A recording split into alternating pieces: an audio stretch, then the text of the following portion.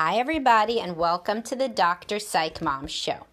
Before we get into today's episode about resentment, I'd like everybody to subscribe because then you can hear my most recent episode about money problems in couples and what I generally see are the major financial issues that plague couples in my practice and in general.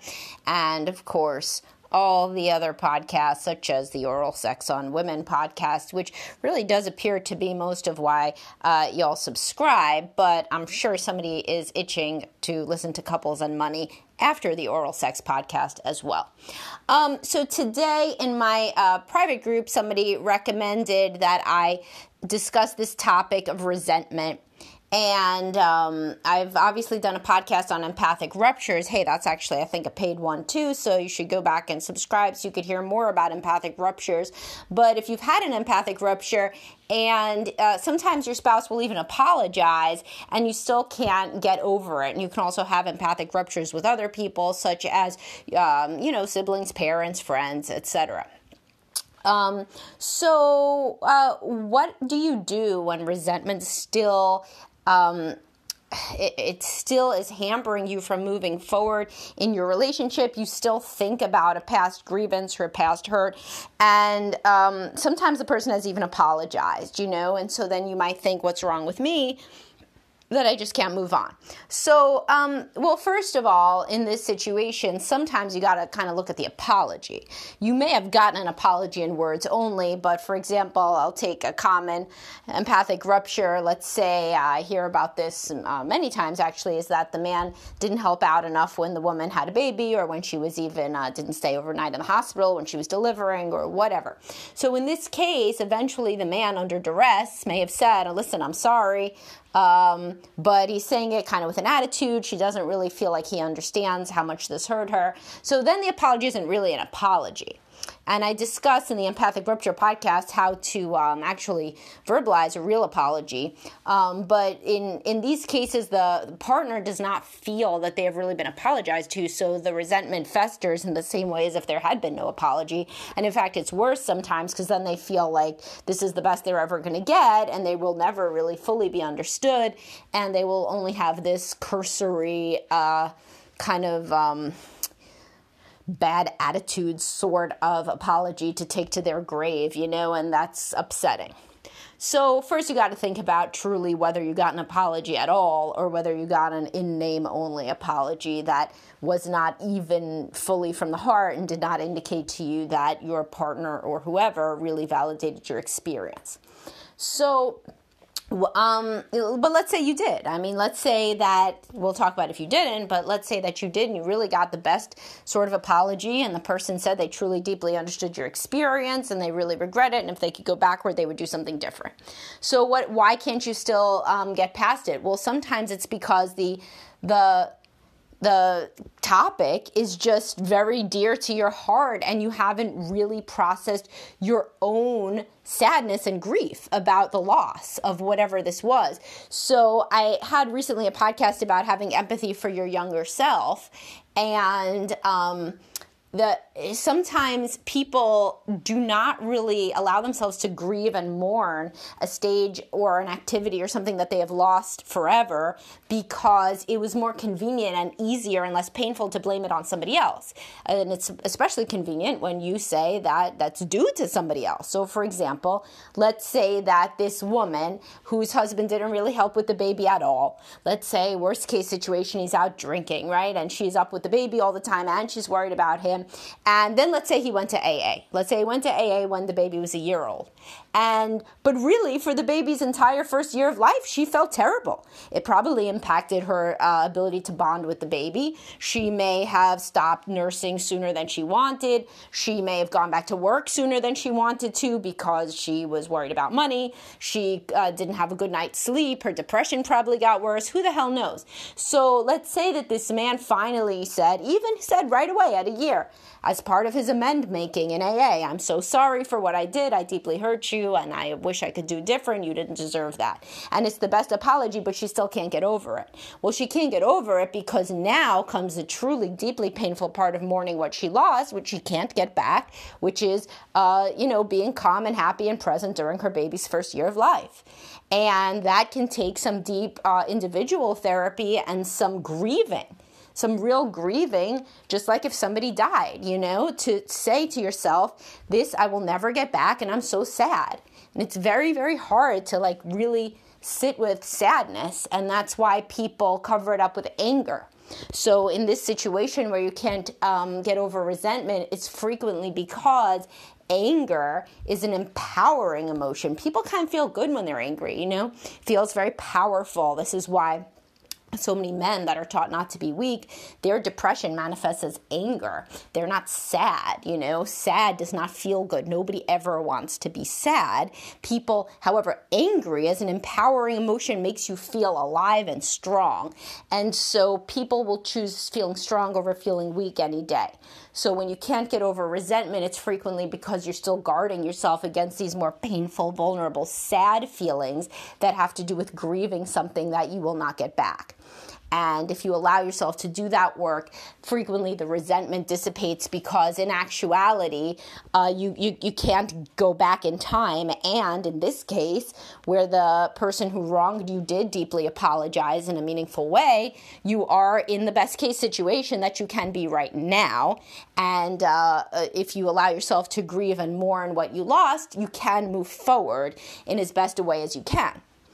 Now, in a situation where, let's say, the guy never went to AA, he doesn't drink as much anymore, but he still does go out, and every time he gets wasted, the woman is triggered, and she's now pinning all of her eggs on the basket of, I am going to make him, every time we have a fight, I am going to bring this thing up about my baby's first year of life is lost to me because you're such a selfish asshole, and this will finally make him one day he's going to finally understand. Now, people hold on to resentment too because they can wield it like this, like a weapon. They have a fantasy of finally getting through to the person. If you have been trying to do this for years on your own, it's probably not going to work. That resentment, instead, it's killing you. It's a canker inside of you. It's not going to... your partner's probably not going to have an epiphany.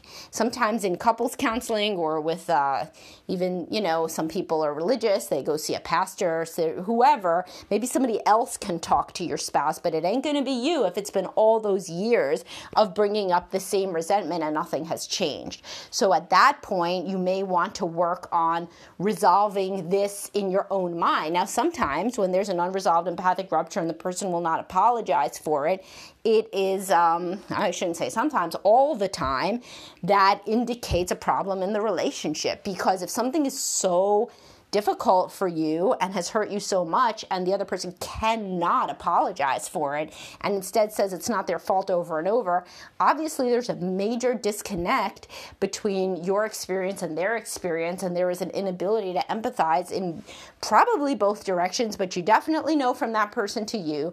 But it's very, very rare for a person to not admit that they were wrong about something if they feel like the other person is kind to them. So, for example, in situations like this, the guy may remember totally differently. He may remember that you were saying to him, God, you're so useless as a dad. Why don't you just go leave, And maybe that was happening during the fights. And that maybe that did, make things a lot worse. And so in certain situations where I'm dealing with couples that have unresolved empathic ruptures for 20 years, people remember this totally different. They remember what happened so differently, and neither one of them is a psychopath. Neither of them is trying to lie. They just, different parts of the situation were salient to both of them. So, sometimes somebody will tell me a story, it sounds like they're totally wrong, and then, of course, I talk to the spouse, and then that's a whole different ball of wax, and then, obviously, it seems, as it always does, that one person is never completely wrong in any relationship. So, the woman told him, why don't you go home and get some sleep? But she thought that he would never go. But he went, because this is who he was. Is he always kind of, was the one who was taken care of by the woman prior to the baby. She thought that he would say, no, I have to stay overnight with you, but that was never their relationship before. And he didn't have any idea that it had changed. So that's just one example of how people could think about something like this totally different, that at first seems like one is definitely wrong 100%. Always interrogate any situation where it seems like one person is wrong 100%. That is, I've never seen that yet. So, what are the what are the chances of a relationship surviving when one person cannot get over their resentment for years and years? Well, I mean, I work with people in couples counseling. People should come sooner to couples counseling, but frequently they come when their relationships are about to, end.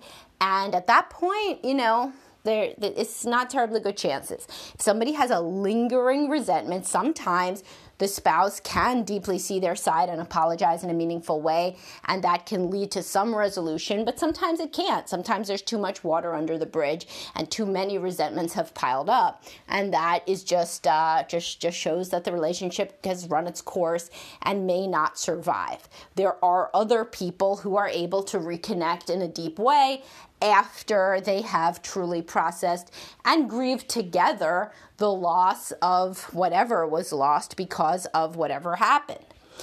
So, and these don't always have to be so dramatic. I mean, there are many where somebody said something that was very hurtful, may have been intentional, may have not been intentional, etc., etc. There's all kinds of empathic ruptures. If you find yourself that you cannot move on, though, from resentment, that is something good to work on in individual counseling versus couples counseling, because you need to figure out what you are holding on to the resentment for. What purpose does that serve? What purpose does the anger serve? What is it hiding?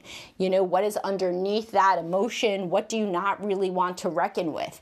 How are emotions treated in your family of origin? Have you ever seen anybody express genuine sorrow that could then be worked through, or was everything covered up with resentment and bitterness and blame?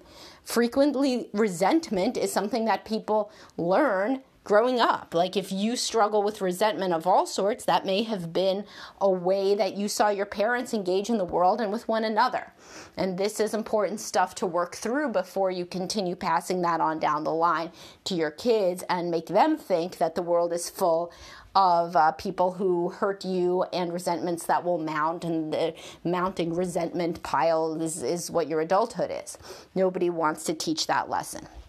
So in aggregate, when resentment cannot be gotten through, it is a signal to look internally and see why.